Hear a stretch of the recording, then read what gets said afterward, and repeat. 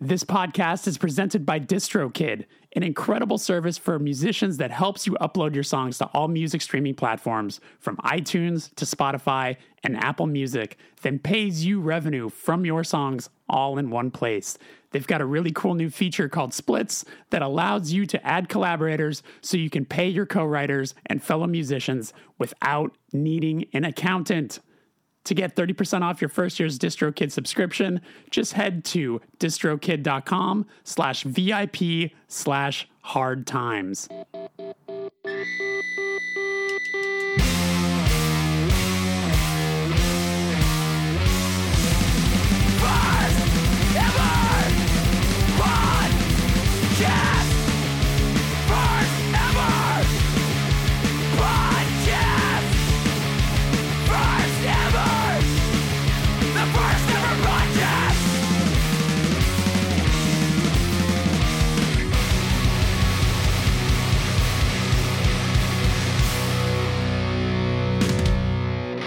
Welcome to the first ever podcast. I am your host, Jeremy Bohm. If this is your first time here, this is a show where I interview artists of all kinds about the first experiences in their art form that led them to where they are today.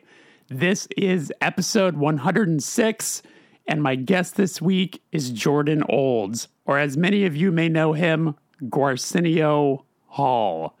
He is the co-creator of 2 Minutes to Late Night, which definitely over the pandemic has come across your feed. If you listen to any sort of aggressive music, they've done an incredible job of inviting artists, musicians, wrestlers from all walks of life, from every corner of alternative music to play parts in these really cool cover song renditions that they put together. It's been a really great way to help artists over the pandemic make a little side cash and have some fun doing it. It started out as sort of like a play off of a variety show that they were doing live at St. Vitus in Brooklyn. It first caught my attention because I saw that the house band was Mutoid Man, which features Stephen Brodsky, recent guest of the podcast, and Ben Collar of the band Converge. And I don't know, it seemed like a lot of fun. And Jordan always seemed like such a funny guy. I got to know him a bit. I've worked with 2 Minutes to Late Night a couple times now, and this conversation was awesome. So I hope you enjoy this. Also, I want to shout out that if you are new here, there is a bonus episode available right now if you head on over to the Patreon, which is patreon.com/thefirsteverpatreon, where subscribers were able to submit questions to Jordan, and he answered them. So that's available right now. If you are interested in submitting questions to upcoming guests, head on over to the Patreon, see what we're doing over there. There's a Discord channel. You get bonus radio episodes. There's just a lot going on. I leave for tour in about a month, and I'll be doing a tour journal as I usually do. I don't know. Go check it out. That's patreon.com/thefirsteverpatreon. All right, well, without further ado, here is my conversation with Jordan Gwarsenio Hall Olds. What's up, Jordan? How are you? I'm doing good, man. How you doing? It's nice to see you. I think it's my first time talking to you without makeup on. Like, seeing you without makeup. It's jarring. It sure is, because I feel like out of the makeup, like I have like a boyish face. It's a little bit. It's a handsome face. Oh, thank you. And there's no mustache. I was expecting there to be a mustache. Yeah, there was no mustache. I shaved it because this month of June, we're on 2 Minutes. We're doing a series called just Hardcore Summer, where we're having just bands from the scene cover their peers or their idols, pretty much. So it's all it's people from the genre covering the genre. And right. In all the videos, I'm not going to be playing an instrument.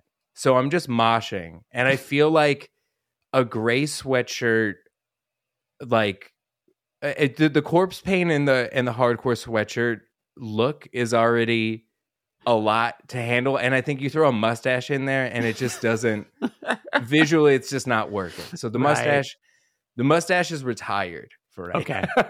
Okay. I saw, yeah, because I mean, this is going to air in a couple weeks, but I saw you guys just did the botch one, and what a cast you had on that between Kurt Ballou playing guitar, you had Dimitri, who was the original vocalist of Dillinger. Mhm. Who else was on that?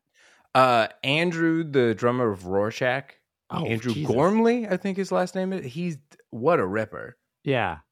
And then we had Ben Verellen, who is The brother. Dave, the singer of Botch's brother, who has an incredible band called Helmsley. Right. Yeah. He also, I don't know if he's still doing the amp thing, because I remember he had the Varellin amps. He has Varellin amps, which are incredible. Yeah. They look like they've literally he looks like he pulled them out of the woods. They're just made out of the most beautiful wood. Like the logo's burned into the amp. Yeah. It's so unique. I wonder if it's because I think it was Clayton from my band had one of those and used it early on in Touche. And then one of our first tours, if not our first West Coast tour, his amp like busted. Something was wrong with it. And we literally took it to him and he like fixed it for us. And for us, we were just like, holy shit, like this is the most cool Northwest thing that could be happening right now. Yeah, absolutely. He's a wizard, man. He looks like a wizard, like a handsome. He looks like if you saw like a young high school photo of a movie wizard. You're like, that's exactly what he would look like. So it's interesting talking to you because you are known obviously for music, but also for like the comedy side. So I figure we could kind of like bounce back and forth between the two and talk about first experiences between those two. So the first thing, I mean, I guess I'll ask you is when you were young, like what was the first thing you connected with musically that felt like it was yours? Maybe not something that was being played in the house by like parents or something, but something that you connected with. I think I had parents who were like very concerned about like the parental advisory sticker. Sure. So it took me it was like a real hunt to be able to find something that I was allowed to listen to that felt like it was actually mine. I feel like when I was in middle school, that was like the height of the Blink-182 and Eminem, like every kid having those albums, and I would have to like make a PowerPoint presentation to my parents to be like, here are the reasons why I should be allowed to listen to this, and it never worked. So I think the first thing that I found that was mine, like at the end of middle school, I really got into Korn, and I was finally at the age where I was allowed to buy their albums.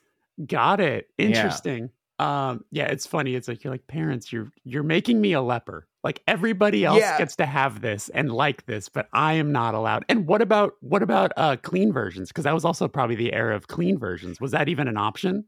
You know what? That I'm now remembering, like that is the first Korn album I was allowed to buy was Untouchables. And I had to buy the edited version. Yeah. They were like, you have to, which is maybe at that age, like I remember it being one of the most embarrassing feelings going to a Tower Records. And because they don't have like edited versions like on the rack. Like you have to go to a guy. You have to ask.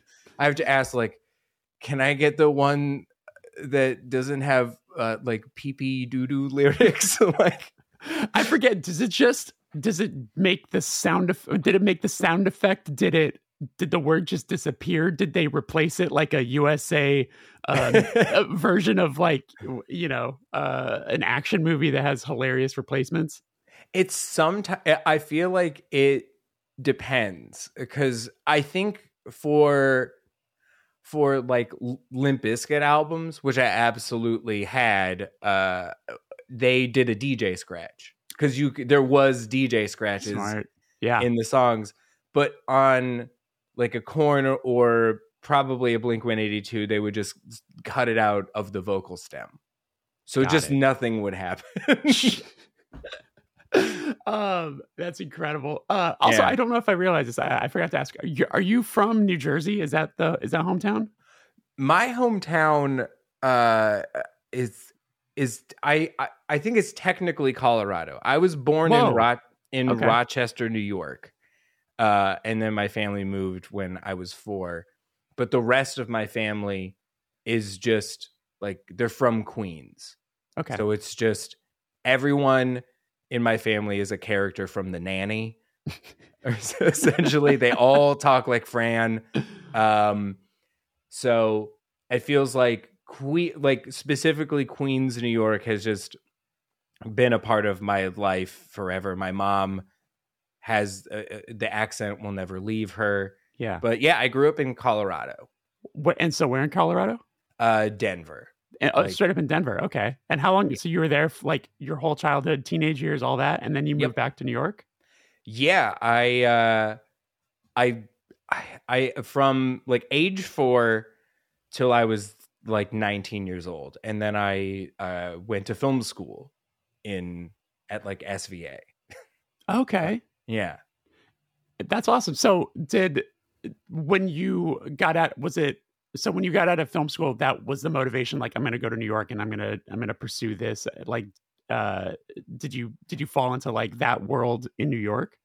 So I got into, I think I took a film class in high school and I got really excited about it. Like film felt like a thing. I think because I was growing up not in New York and not in LA. I think to like a lot of people that feels really unattainable. Sure. But after taking a class, I got really excited about it. I started shooting, like bands at local shows or whatever, and BSing my way into the Warped Tour to like shoot whatever band. And actually, I was filming a band, like one of my favorite hardcore bands when I was 19. Do you remember the band Bury Your Dead? I loved them when I was in high school. I still think they're a ton of fun, but I was filming behind the scenes stuff for a DVD pairing of like an upcoming album. So you were working with them on it? Yeah, I kind of I just hit.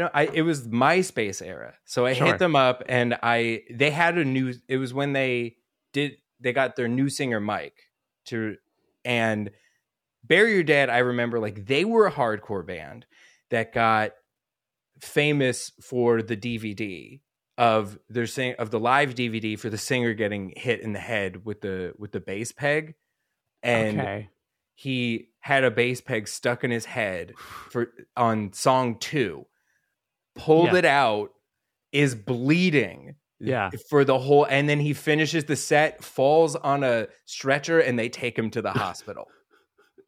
He's like, we're filming the DVD, we gotta finish.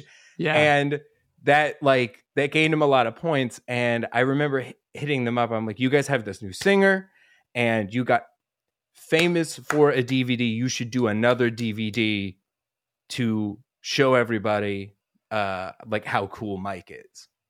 And I went on tour with them for an entire summer, and we went through New York, and we had like a late load in. So I literally went to like tour the college, the School of Visual Arts. Like I ran from Irving Plaza, looked at the school. I was like, y'all got cameras? Great. Let's do it.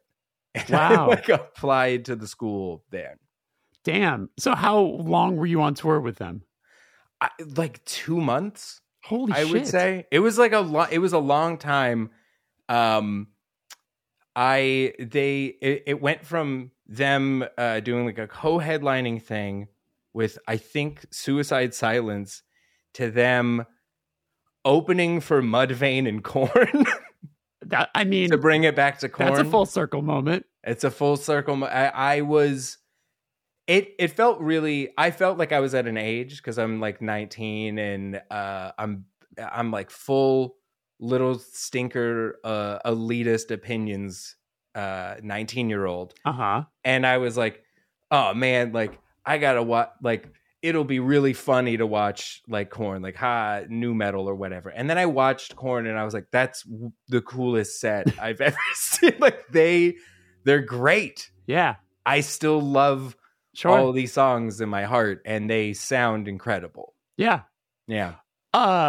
What percentage of you doing that was you bullshitting your way into being a part of that? Like 100%. I had like no credits. I was just trying to build some kind of resume. Because they're a Florida band, right? I think they're Boston. Are they? Oh my God. I think I assumed that they were Florida were they on Eulogy? They're on Victory. Right. They were a Victory band. God, why did I pin them as Florida? Sorry. They have like, they are Boston. Drop B. They have like drop B tuning. They have like flat brim hat energy, which matches Florida. Yeah, definitely. Damn. So that's incredible. So were you living in Denver when you met up with them, or were you at that point already in New York, and then you kind of like figured your way in? I was in Denver at the time, but I kind of knew that I needed to go to, I like, if I was going to do film seriously, like I was like, I got to be in like a New York or an LA. How stressed were your parents? They were melting down the whole time. They're like, he's gone for 2 months with 28-year-old men. Like they're 10 years older than him. Yeah. And also I'm sure there's that element of like, now he's going on big rock tours, the Korn, like there's going to be drugs. There's I was like, I think I lied to my parents and were like, no, they're like I was like, they're a straight edge band. They're a straight edge band, so they don't do drugs. But they are not. But yeah, that was it was a really wild first touring experience. That to this day, that is the only long tour I've ever done. Okay. Interesting. Or been a part of. And were you welcomed into it? Like, did you feel like you were a part of the team, or was it hard for you to sort of like fit in, you feel? Because that's, I mean, like for someone who's, I'm just speaking from an experience of like, where like Touche, for example, is a very tight unit. And anytime there's like someone who comes into the fold that we don't really know it, there's always like that period of adjustment. You know what I'm saying? Like, do you feel like you fit in pretty quickly with them, or was it tough to sort of find your footing? By the end, at the first, it was really rough because I'm like, I guess I 100% was not prepared, like anxiety wise to handle like I had never met like a band that wasn't like just like a local band, like that my friends were in or whatever. Like so I'm just meeting people. I'm like, oh my God, idols or whatever. Yeah. And I think Mike, the singer, who I talked to about, like, I gave him the pitch, like, you guys need a new DVD to like, to sell to the audience. He was like, you are right. He did not tell the rest of the band that they were doing this. It was just him and Victory Records that knew that I was going to be on the road with them. Oh no. So I'm meeting, everyone's just like, okay, so there's just a kid who's going to be filming stuff this whole time. They eventually were like, wait, this rules. We get to like every cool thing. Like, did you see that thing I did? I like spun my guitar. You got that, right? Like, yeah. They eventually got on board, but at first it's just like, they're like, this is a child. This is a literal child. Like I'm like, this is also 2000. This is like 2008.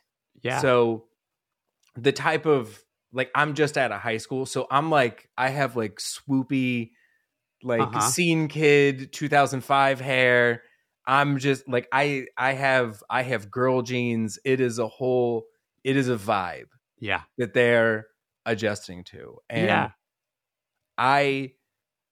it was 100% just being thrown into the deep end. Was with it that. a van tour? So this is the weird. It starts as a van tour, and it eventually, apparently, the year prior, they do a tour with that band Hell Yeah that Vinnie Paul played Right. drums in, Yes. and they befriend Vinnie Paul, and he loans them his strip club bus and takes the pole out of it. So we're literally touring in a strip club, a Vinnie Paul strip club. So it just looks like a Fridays decorated with Kiss memorabilia. And the pole's out, and everyone has a bunk except for me. I'm sleeping, and I slept for 2 months, like in the lounge behind. That was going to be my question. I was going to be like, so where did they toss you? Because that's Front lounge. front lounge. Okay. Next to the I'm like, my feet are under the little table that can stick out for whatever. There's a respect that you're gained though being adaptable. You know what I'm saying? Like the just I'm gonna make it work. I'm not gonna complain. I'm just happy to be here kind of energy. For sure. And that's that is how like it grew. Like eventually, like we were doing bits on the road. It like the DVD itself that we I was gonna ask, never came out.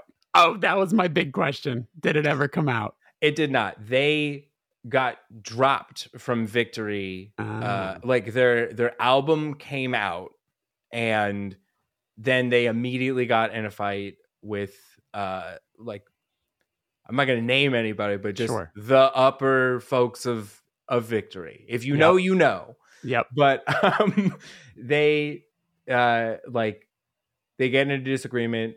They get dropped. They never put out the like accompanying DVD thing. So that never existed. But I made like one of the music videos for the album, and I did like a couple other smaller things for Victory after that while I was trying to go to school. Had you edited all the stuff? Like, was there a DVD ready to go, or was it just you had so much footage you just hadn't put together yet? Yeah, I just have like terabytes of stuff, and I'm just like, I'm gonna piece together this live footage, and it was essentially my goal for the DVD was like, you know, I wanted to make a piece like about new singers to bands, because I feel like at the time especially it was really hard for people to get over like any new singer, like especially in a hardcore adjacent band. They don't like it. So I wanted to dive into like kind of why. And that was kind of an era too, because you had like Killswitch, you had Norma Jean probably had like 5 different singers by that point. Yep. There was Dillinger obviously, but that was a little earlier. But yeah, I see what you're saying. Yeah, and it felt like, especially with you know, a band like Bury Your Dead, like if you were into them, you were intense about it, especially because of that, like, you can't replace Matt. He finished the whole show covered in blood, like his skull was cracked. Yeah, you can't replace that energy. And meanwhile, like I felt like a lot of people were like, Mike doesn't sound as good. It doesn't sound the same. And I'm like, he sounds exactly like Matt when he wants to, and he can see, like, they're both. I love Matt, great dude, like rocks, like. But I was like, it's people are mad about this because of the concept that it isn't the other guy. It doesn't. Totally. I was like, there's bullshit. It's a little gatekeepy for the artist, which is a strange thing to me. So that was kind of what I wanted to get out of it. We had 2 months of footage to try to dig through to try to pull it together, but like, that never it was too much footage for me to dig through like on my own time, and I had started going to school, and so that I think that footage is just sitting somewhere on hard drives in my closet. I was about to ask, does that footage currently feel like a burden to you? A little bit, yeah. Totally. It would haunt me a little bit. It would be like, I don't want to throw this away because it's obviously a lot of work, Right? but I know it's never going to be edited to turn into something. Yeah, so that's tough. It's also like, dude, it's 2008. Like, it's just like a weird time. Like, we all look weird. Totally. You know, it's the era of just like regular dudes wearing Hugh Jackman Wolverine jackets with no collar, just like that. That was like, there was 2 years where no motorcycle jackets. It was just that like collarless jacket, and it's just no one wants there. If I've gotten a couple of texts from the guys in the band going like, did you ever cut together like any of this footage? And I think one time in 2010, I like looked at some of it and I'm like, these guys are like in Affliction t-shirts. They don't want to see this. Like, they don't want to remember that they looked like this at a period. Like, yeah, it's tough. It's tough. Yeah. Yeah. What about so let's bounce over to like comedy stuff, because obviously what so much of what you do is comedy based. What about when you were young, connecting with comedy? Was there anything in particular that sparked that? I think for like, I was a 90s kid, so I think I just like I connected with probably like a Robin Williams, I would say, is like, we kids of my like, I'm 33, and I think that a lot of like growing up in the 90s like is like a Robin Williams, Jim Carrey kind of energy, just like really manic stuff is kind of the starting point with you liking silly people. Yeah, I would say. And then that kind of grew into like, me loving different stand-ups, just watching Comedy Central every day. Yeah. Watching premium blends and whatnot. Yeah, because I remember they used to have all those great stand-up specials that were like 30 minutes, and you memorize all the bits because you've seen those episodes re-air 100 times. I was just listening to an episode of like a movie show, a movie podcast that I like, where they were talking about the 90s comedian, like movie star comedians that kind of just like ran everything for a period, where it was like Mike Myers, Jim Carrey, and Adam Sandler. But then I didn't think to add Robin Williams in that, but that's absolutely true. Was your household also kind of strict about like what comedy stuff you were watching as well? Because I mean, Robin Williams fits a little more into like the more wholesome family style with like, Mrs. Doubtfire, things like that. 100. You know what? You'd think that would be the case, but for some reason, just like they were, my parents were strict about music, but not movies. I was 11 years old, and my dad was like, "All right, you're probably old enough to watch Midnight Cowboy and A Clockwork Orange," and I'm just like, "Sure." I'm like, whatever. I want to watch. Yeah. I want to watch everything, and then I'm just like watching movies about like decaying men, or like a Cassavetes movie. I'm like, I don't know what it feels like to be divorced. What am I getting from this at 11? But like, I mean, that's incredible. I mean, that sounds like it was probably the biggest influence for you to want to do film school stuff. Definitely. I think that like, I feel like having that, like, this was the art connection that like I was like, that I was allowed to participate in. So I felt like I could start absorbing it. And then I just wanted to watch. I want to see every movie. Yeah. Kid, all of them. Yeah. Whatever. Was there a good video store in Denver that you could rely on for that stuff? It was the same place that I would go to for music most of the time. Like we had Sam Goody's and Tower Records, and even like a nice vinyl store that I never really got to participate in called like Wax Tracks. Yeah.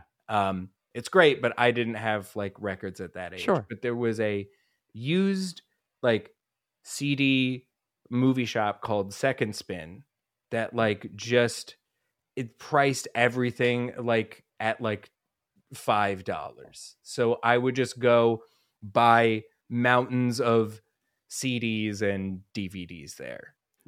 Who were your go-to directors? Like, did you have someone that you really fell into?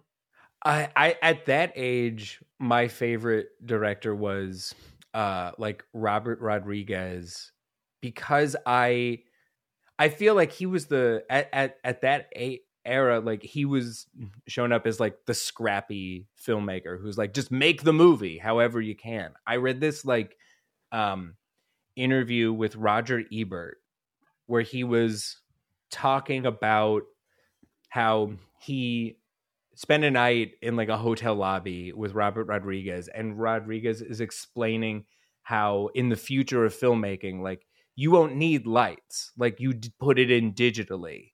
Like if you want a light on the left side, you just fucking put a light there. And this is like right when Sin City is going to come out. And Roger Ebert is like, this guy's a maniac.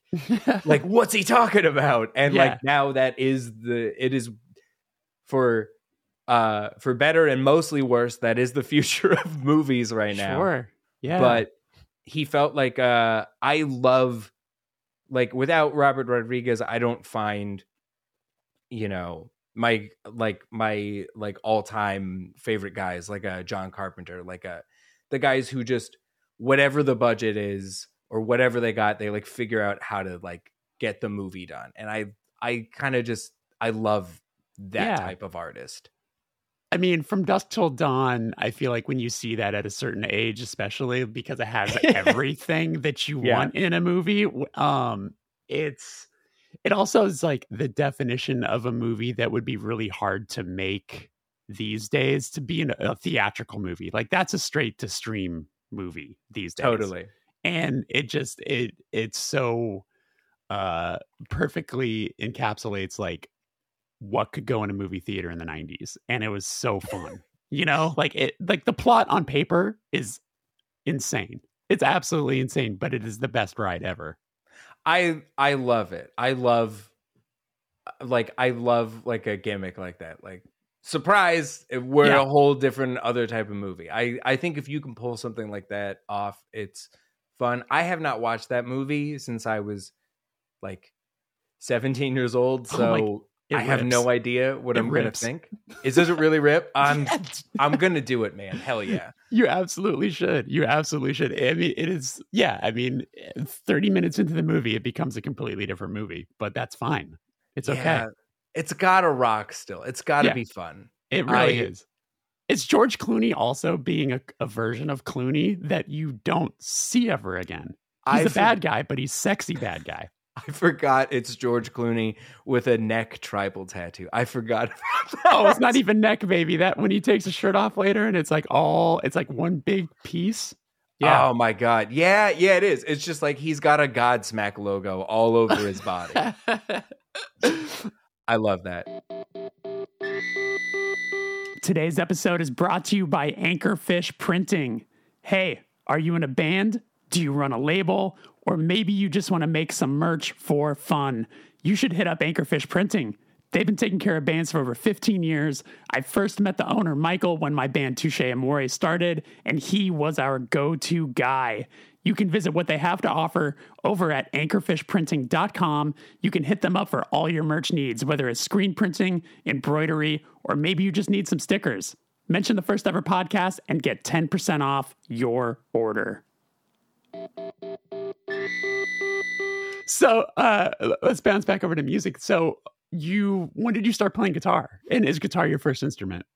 Guitar is my first instrument. I started playing it in 8th grade. Like I think in like 8th grade is the year that I was just like, hey, like told my parents I like brought home. I remember I brought home like a bottle of hair dye, like blue hair dye, and I was like, "Here's the deal.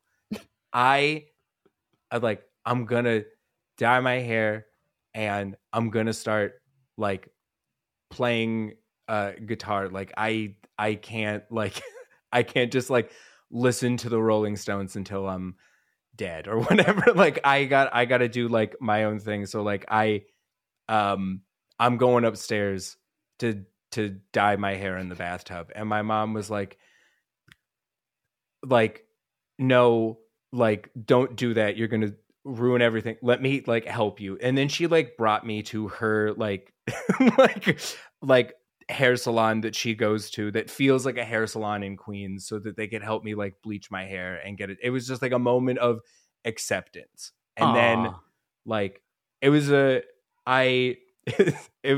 it's a hilarious period, because right after that, like I like went to Sears or something and bought like the like regular, like I mowed lawns and bought like the BC Rich that comes with the little amp at right.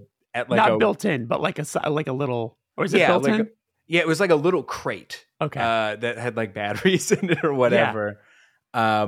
And then I started like I was like, I'm just gonna like learn the Black Album or whatever. Sure. Did you take lessons or? Yeah, I took them for a little while, but I'm like I think I was just too ADD for them. Sure. Like I like wanted to. My teacher was like, "Let me like show you how to play guitar. Like let's learn the blues or whatever." And I'm like, "Okay, but how about this At the Gates riff though? Like what if we did this?" And he's like, okay.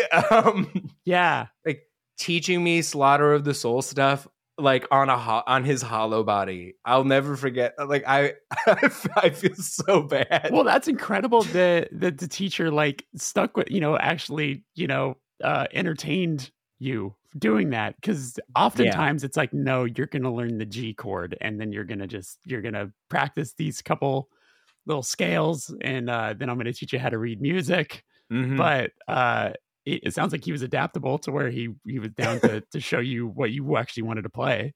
Yeah, he was like, I think he realized like the only way that this kid will also learn how to play Pride and Joy by Stevie Ray Vaughan is if I also like explain how like different tunings work and show him this little arpeggio or whatever.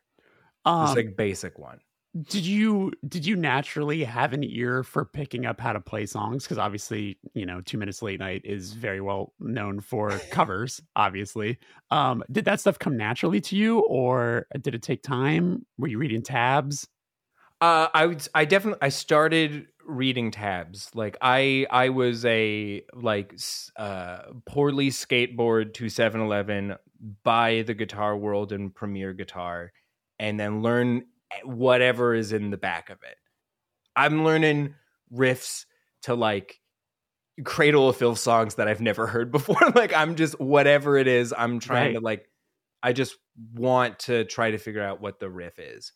And I think the ear for stuff kind of like, this is going to sound so insane, came from having a lot of different stop-start bands in 2005. I've only ever had bands that like got together, wrote some songs, played 3 shows, and then broke up immediately. That's the whole trajectory. But each one of those bands in high school wanted to do a big thing in this era was like playing a metal or hardcore version of like a movie or TV show theme as your like stage walkout music. Like you play it for yourself. Yep. And so it was like my job to like figure out like, all right, how are we going to do the Terminator theme? How are we going to do Power Rangers? Like what, like Pokemon, whatever, like whatever silly, like so I think that's like my first footing of like, here's how this thing would sound with like guitar distortion. I think that was how it Right. kind of began. Did you ever listen to that band Graf Orlock? Were you ever familiar with Graf Orlock? No, I don't know them. Oh, okay. Just their whole thing. They're from here in LA, but they call themselves Cinema Grind. So all of their like, they're the epitome of like, movie samples and songs, but like all of the songs are also about the movies, and like they will come out or end a set with like the Jurassic Park theme, but done metal. You know what I'm saying? Oh my God. That would have been my shit. I was going to say that's like the epitome of, I think, everything that you were maybe striving for in 2006, 2005. Yeah. It's just, I remember movie sample stuff. I think I discovered through like 18 Visions. Oh, sure. Like Vanity is just like it's Back to the Future and then like a dissonant riff. But like I it felt like a rite of passage, like to like play a theme song that everyone loves from the 90s as you like go on stage. Like every band was doing it in my little hometown.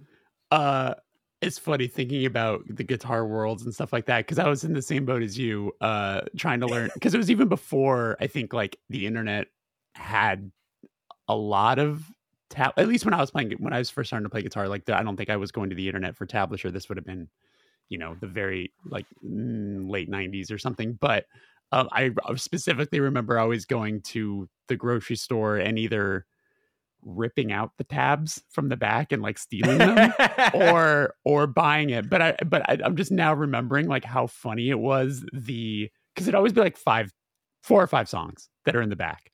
But it was always like the biggest mix of genres. So you'd be like, cool, I could learn Santana, REM, Black Sabbath, or I don't even know what else, but Red Hot Chili Peppers. Just like, I loved it. It was like Chevelle, and then there would be like, I remember there would be like one actual like metal riff, like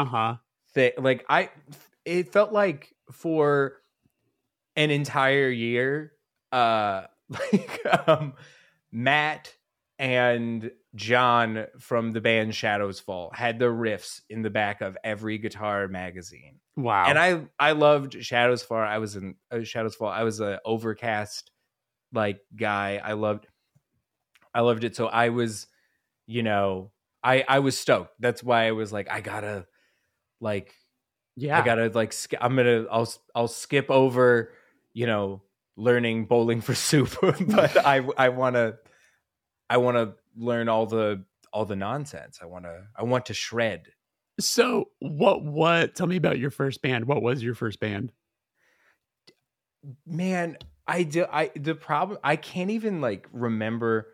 We never actually picked like a name. The first band I had was just, I had like a friend in like middle school who was like getting me into, like, I was just a thrash metal kid. I was just like all of Megadeth, Metallica, give me all of it.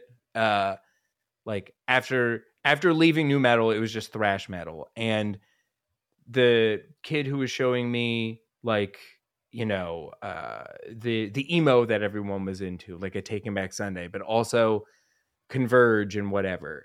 Like, I was like, this guy's he's got his finger on the pulse. He knows what's going on. Yeah. And we should start a band together. And he was like a guy who just like never wanted to show me lyrics or sing in front of me ever. So I built like an entire band, and like we would write music together, and we're like, we have no idea what this guy is going to sing or do over this. And I remember we were in like a battle of the bands. I was like, I don't even know what name he's submitted to them. I thought, like, I told my friends when we were playing, like, I think were called The Violence, but I have no idea. And then we go to play the show. My like distortion pedal, like my Boss, like O2 goes out in the first song. I finished the whole set playing like clean out of a solid state, like line, which is genuinely the best tone. The best. It is. Oh my God. It's what they strive for. You actually have to work to get that tone. You have to have an O2 die to achieve this tone. It was, I was embarrassed at first, but then after a while I was like, this is fucking ridiculous. So did he sing? He just screamed the whole time. He was just doing a brutal scream. I was like, I have no idea what these lyrics are. I don't know. I was like, it sounds like one of these bands to me. So I can kind of hear it in the monitor, whatever. So that was your first show, I'm assuming, too, that you ever played? Yep. And it's a battle of the bands. Is it at a school? No, it was at the Bluebird in. Oh, wow. That's a legitimate venue. It was a legit venue. I was terrified. Yeah. Terrified. Do you remember the night pretty well? Sounds like you do. I remember I don't remember any other band, but like the band that Denver had for a while, like right nowadays, Denver is like a mecca for doom metal and like IPA, like Primitive Man is unbelievable. Oh yeah, there's a lot of great like Youth Attacky style, great punk hardcore coming out of there for sure.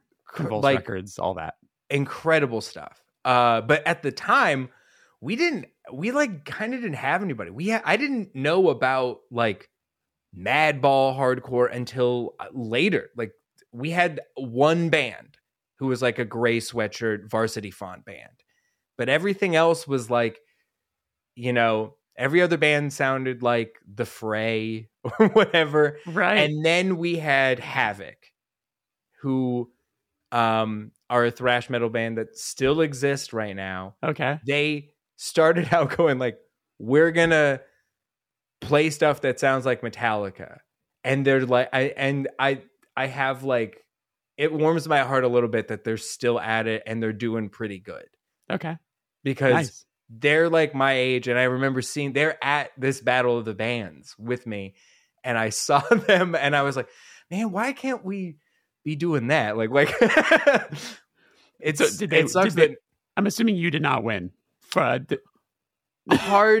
I don't even know if we win, because I remember everyone else in the band was really pissed and we left. Oh no. We thanked everybody, and then they were just like, let's just get out of here. No. And I was like, damn. Right. Damn. Yeah, I was trying to think about Denver bands, especially in that era, and the way you described your style and hairstyle. I wondered if because wasn't Fear before the March of Flames. Fear before, yeah, they were there. They were from there, and they felt like our guys. Like for me, I'm like, this is because I hadn't heard. Speaking of Botch with the Botch cover, like I hadn't heard Botch yet. And that's what Botch is the biggest influence on that band. Totally. So to me, I'm like, these are our guys. This is our Converge. We got one. Yeah. I'm like, yeah. I've never met any of those guys. I just saw them live, and I was like, they were like my hometown sports team. I was like, that's our hardcore band. We got, go get them, guys. You get that every Time I Die tour. You go for it. Yeah. And their artwork was also so of the time too, especially the record Art Damage, right? Just very like green. Blood Brothers-y era artwork too. It's just like very time and place. Yeah, Blood Brothers were like huge. Every band in the scene, like Fear Before, knew who Botch was, and so they were like, we're gonna do like Botch adjacent business and like try to get weird. Every other band in my town was like Micro Korg, Blood Brothers, like sass to the max, neon green shirt, sideways print, Like, You know, of all the things that we've tried to have come back nostalgia-wise, I'm so glad that no one's doing the side print. The side print was a bad look. it just doesn't work with the shape of a body in a way that's flattering. It was really nuts. I appreciate trying to be different, but my God. Yeah, no one's between that and like the military hat. Those are the two things that haven't fully come back yet. But boy was it a thing. Boy was it a thing. When I first learned of 2 Minutes to Late Night, I think it was I think I first caught wind of it because of Ben Collar's involvement with like the Mutoid Man as like the house band. Mm-hmm. And then I think it was one of the first episodes, a good friend of mine, Luke Schwartz, did like a small bit piece. Like he was a part of something with you guys. And I couldn't remember what the connection was on how that worked, because he was definitely going for it in the comedy world. So I didn't know what that connection was, if it was like UCB related or how that was. So I think what happened is, how we know Luke is he played a character on our show called Sammy Flavor, which is just, we just had like a bit, the sketch where he just like came on and was just like trying to sell hot sauce. That's right. And he was just drinking it like it was Gatorade. Right. And it was my favorite part about that bit is Luke does not know who Sammy Hagar is. So he's just made up a guy and is saying song titles with the wrong inflection, like quoting Sammy Hagar, but doesn't know why. And so I love that bit. That's incredible. It's so funny. That's so good. So is it strange, not strange, but like, I feel like because of the pandemic, people really learned what 2 Minutes to Late Night was and got the, like they think of it most likely as a source for watching people that they are fans of play covers, right? Yeah. But do you think a lot of people realize that it did start as like this show that was like it was at St. Vitus, right? Yeah, it was. And it was kind of like a variety hour sort of show. Yeah. And I mean, how many of those did you guys end up doing before you couldn't anymore? Because I felt like was it like over 10? Was it 20? We did. I think we did like like 8 to 10. I can't remember right now. Yeah. I think it was like we did like an 8 episode like we did a pilot. Then we tried like a second episode to like flush out some stuff. And then we started our Patreon to fund like paying all of our like camera people and the performers, so we could do like a full season of the show. Right. So it's like 8 or 10. It's either we did 6 episodes on the Patreon and then the 2 pilots or so 8. I don't know. What did the show ever? Because it's so fuzzy to me now. Also, I feel like we all agree that the pandemic has melted our memories completely. But like, was a plan for it to go to like a TV station? And did it go to any sort of networky stuff, or was it a YouTube thing? I can't remember. So initially we made it like I was trying to make it for the like network that I was working at like a media website. I'm just not going to name them because I don't know if it's complicated if I do that. Yeah. But I was working there. I pitched it. I came up with the idea for the show. Like I've talked about this a couple of times. It was originally a music video idea that I had. There was a doom metal band in Brooklyn called Godmaker, and they wanted me to make a music video because we became friendly, and they were like, they gave me their single and it was 9 minutes long. Like all their songs are 9 minutes. They're great, but they're long. Yeah. And they were like, we just want to do like a performance video. And I was like, all right, what can I do to make myself interested in making a 9-minute performance video? And I was like, like Drew and I were roommates. The co-creator of 2 Minutes and I were roommates, and we were going on like a deep dive of watching Rob Zombie playing on 90s late night shows because we thought it was so funny to hear David Letterman go like, ladies and gentlemen, their new album is called Le Sexorcisto White Zombie. Like, it's like so funny. Right. And they're all VHS-y and warped and fucked up. And I was like, oh, that would be a fun way to do this music video, is we make it look like it's an old VHS rip of like a recording of a talk show. And it's a guy like introducing them, and we can just have fun making it look like VHS. And then I was like, it'd be fun if like the talk show host had like corpse paint on. And then the more I thought about it, I was like, I just kind of want to make this actual show. Yeah. And I never made their music video, and I feel bad. They're a really good band. But I pitched it at the network I was working at, and they were like, this sounds cool. Can you shoot like a proof of concept with it? And originally I wasn't even the host of it. Oh, wow. Like, okay. It was just going to be me and Drew behind the camera putting it together. And, you know, we got Mutoid Man involved. And because of that, I think Ben Wyman from Dillinger Escape Plan was game to be like our guinea pig as the first guest. And it came time for us to like shoot the pilot. And our original, it was originally going to be hosted by comedian Dave Hill, who we love dearly. Dave Hill is one of the funniest voices in New York comedy, if you don't know him. Okay. But last minute he was like, I got called in by E to go interview Robert De Niro and Anne Hathaway about The Intern. I kind of got to go do this. And we were like, we get it, man. Yeah. So I knew all the lines that we had written for me and Nick, or all the planned jokes. So I was like my partner at the time, like she was doing the makeup. So I was like, I'll be the host of the pilot.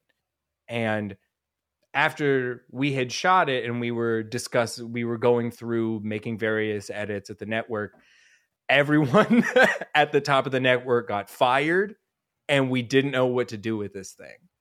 And so we made a little plan that was like, all right, well, let's try just releasing it out into the YouTube world. And we came up with like a bit to like get a little bit of attention to like announce that the show is going to exist. So we had Mutoid Man do a show. Do you know what a showtime is on the subway? Are you aware of that? I'm assuming it's where people just perform on the subway, right? They go showtime, everybody showtime. And if you're going across a long bridge, like they'll put a song on and they'll like dance or sing a song.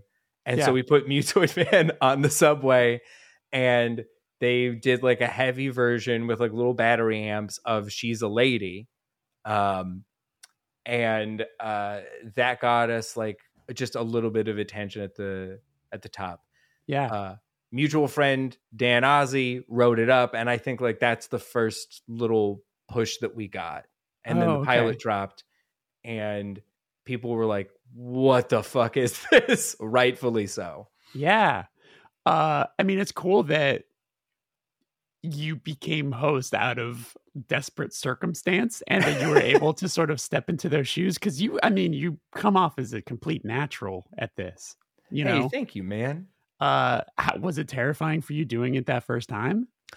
Yes, I think. Well, the first time, it was.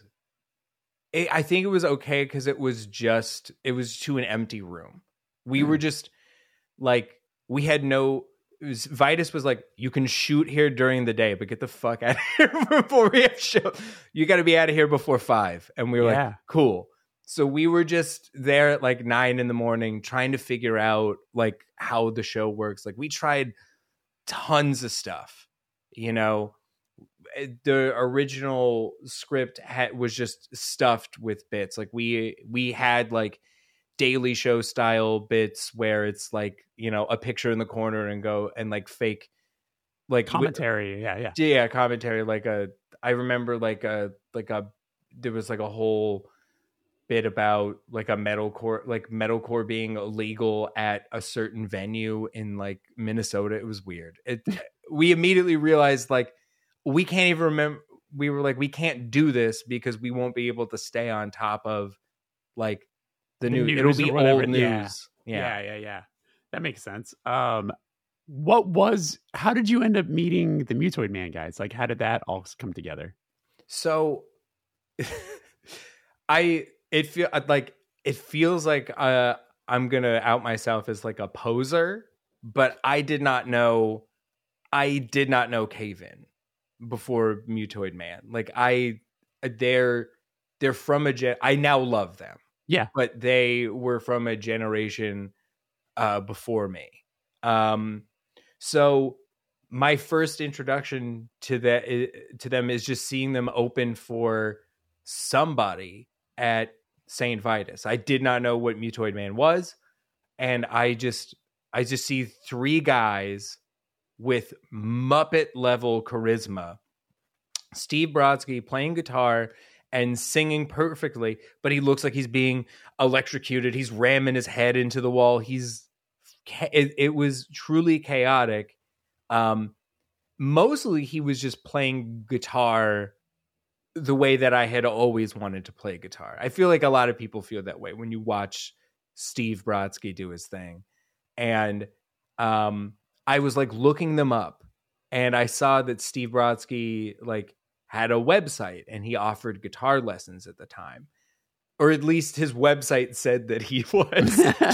So I had been doing stand up for a while. Like after like college, I wasn't doing a lot of exciting like film work. So I was just doing stand up on the side. I kind of hadn't been playing music, and I was like, I kind of want to, that show just made me want to like learn again and get better. So I hit him up I was like, oh, do you still give guitar lessons? And he was like, no, but do you want to? And so we just started doing like little weekly lessons, like after work at the network. Like he gave lessons like down the street. So I would leave work, go, and, you know, he would like teach me like new scales and all this stuff. And then we would just kind of talk afterwards.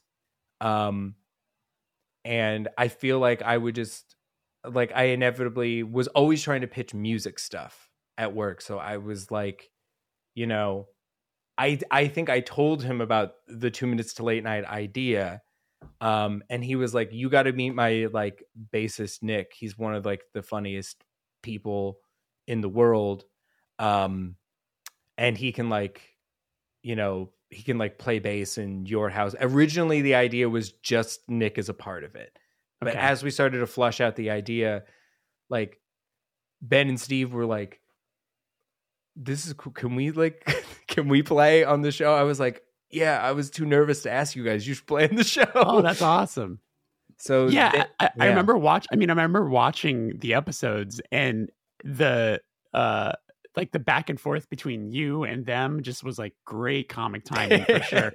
And I feel like describing them as Muppets is like completely accurate, you know, completely accurate. And also, it's like between Steve and Ben, like two of the most disgustingly talented people ever. I'm assuming Nick is also very talented as well. But I mean, to keep up with playing bass with all of the shit that they're doing, it's crazy. But like, just watching those two just goof around, you're like, are you kidding me? It's not fair. No. It's truly not fair how talented, like every music cue is random except for when the guest comes up. Like they like pick like we should play one of their songs or something adjacent to them when they come on stage. But everything else is just like Steve giving them a very quick cue of like, we're playing this riff, and then they go, or they're just like instinctually like they just are vibing with each other and making very funny sounds on their own. Like, and then like I think in the pilot, like Steve did like one line where he just screamed it and didn't tell us, and we were like, that's the only way Steve talks now. We like cut him out of the rest of the pilot because we were like, Steve's can only scream. That's his voice forever. So when, obviously like pandemic stuff happens, like how quickly did you all come together? Or I guess you and Drew come together and say like, all right, we gotta, we have to adapt. Like, what can we do? Let's start figuring out how to do covers and bring in other artists and stuff like that. Like how quickly did that become the way to go?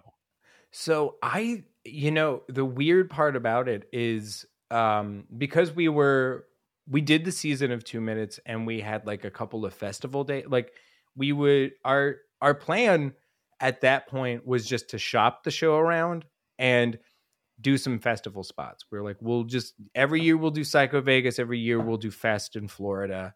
And, we'll just kind of figure it out after that. The bedroom cover idea actually happened in February because it was a way the second guest of the show was supposed to be Chelsea Wolfe. Like, she has wanted to be on the show forever, but she's so busy all the time. She's on everyone's album, rightfully so, because she's so talented. She's got her own projects, another band. I'm assuming that she has been asked to do movies like this movie that she did X as a score, and it just came out. So that's just years of work in the making, probably. She had I remember that like we wrote this cover of Crazy Train for her because she was like, I would love to come on the show and sing Crazy Train. And I was like, that sounds weird as shit. Let's do it. And Steve and I had kind of tossed a couple of ideas back and forth, and then I built the Logic project for it. And I was like, maybe we can do a thing where we can just try recording everything at home just so we can get this Chelsea Wolfe cover done. And our first trial of it was a cover of Weird Al. We did the Dare to Be Stupid cover with Ben with Ben from Chemist and Mitch from Thou as like kind of a test run. And then we had started working on the Chelsea Wolfe one right when like the pandemic happened. And then like day like 2 or 3 of it, there's just countless posts of our friends or just bands that we love talking about how they're like, we've had to cancel everything. Everyone had a GoFundMe to like help get their gear home, or like, Lingua Ignota like needed to have a surgery. It was just chaos. So we were like, we still have this Patreon that, is right now just supporting a podcast. What if we pivoted this to just like, at the time we all had day jobs, and we were like, we can use the Patreon to pay, to like give a little bit of money to musicians to do a cover song so that they can have some kind of income in a scary time, and also a little bit of a distraction from whatever, like from the world. And also honestly, like a cover song that doesn't sound exactly like the original cover song it's just like a little bit, it solves a little bit of that like creative itch, I think, without you feeling like you have the pressure to have to write something, especially in a time where heard from a lot of people, they were like, it's hard to write right now because it feels like we're all having the same experience. Mm-hmm. Like, how do I have a fresh take on this? And it's like, well, this is a Tom Petty song that has drop tuning. You want to just goof around a little bit?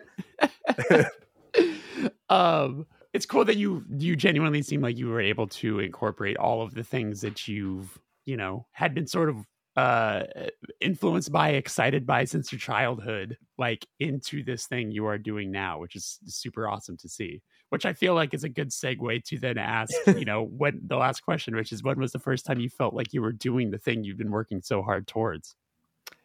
I think it's got to be just weirdly hiding behind my own desk during the Purple Rain performance with Steve, John Baisley, Emily Lee. Like, Drew and I are under a desk. The audience is just our friends at this point. There's no like public audience. It wasn't one of those episodes yet. But there's just, we had like a lot of fun. Like it had just like this Purple Rain is playing, and like we had just seen like our friend Nicole be like Thin Liz as like a yoga instructor with cigarettes or whatever. We had seen Luke be Sammy Flavar, all these dumb like we had so many dumb jokes in the second episode. It's a mess. But like it just, that felt like, okay, we did it. This is an episode. This is a version of the show that we made entirely for ourselves, with all this, like, there's no like network safe version of something that we're doing. It's just our dumb humor. We're covering Prince, like with like John Baisley and Mutoid Man are playing together. Like, this is insane. And I'm just under a desk with my like best friend, and we're about to pop up and sing with them. So I think like that's probably the moment where I'm like, this is the thing. Yeah. Like, this is a thing that we're going to keep doing, and it feels special.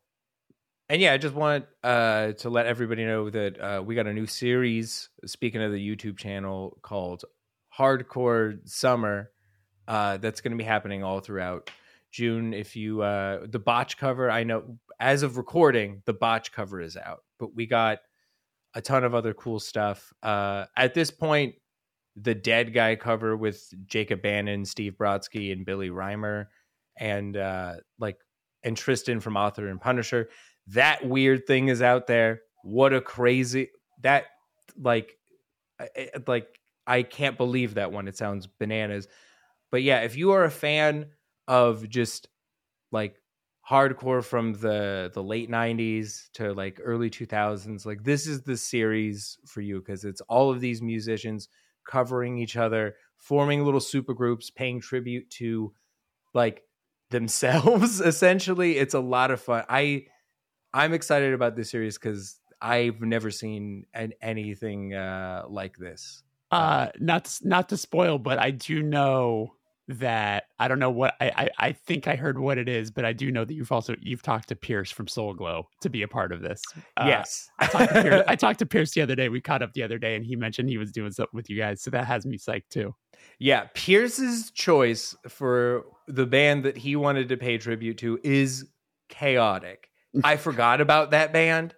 It is. Now I remember who it was. Yeah. Yeah. It is it's definitely been the most fun to put together, because we are taking like, it is a band that is essentially two genres smooshed together, and we're taking both genres and pushing them to their fullest. Awesome. And his video, like, he got really artistic and weird with his video. He filmed this thing already. He filmed this thing already. He's all done. Amazing. Yeah, that one's going to be weird.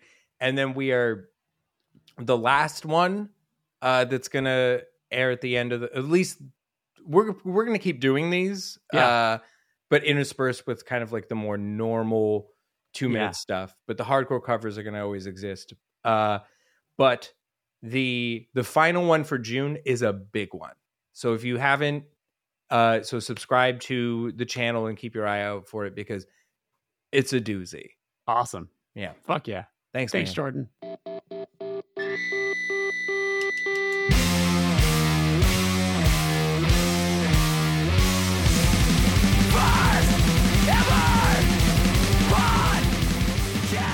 And that is our show. Thank you so much to Jordan for coming on, and thank you for listening. Reminder, there's a bonus episode available right now. Head on over to patreon.com/thefirstever Patreon to hear that. And if you haven't subscribed to the show over on Spotify or Apple or wherever you're listening to this, please do that. Leaving a positive rating and review always helps. And yeah, thank you so much. I'll see you next Wednesday with a brand new episode. Take care. Bye-bye.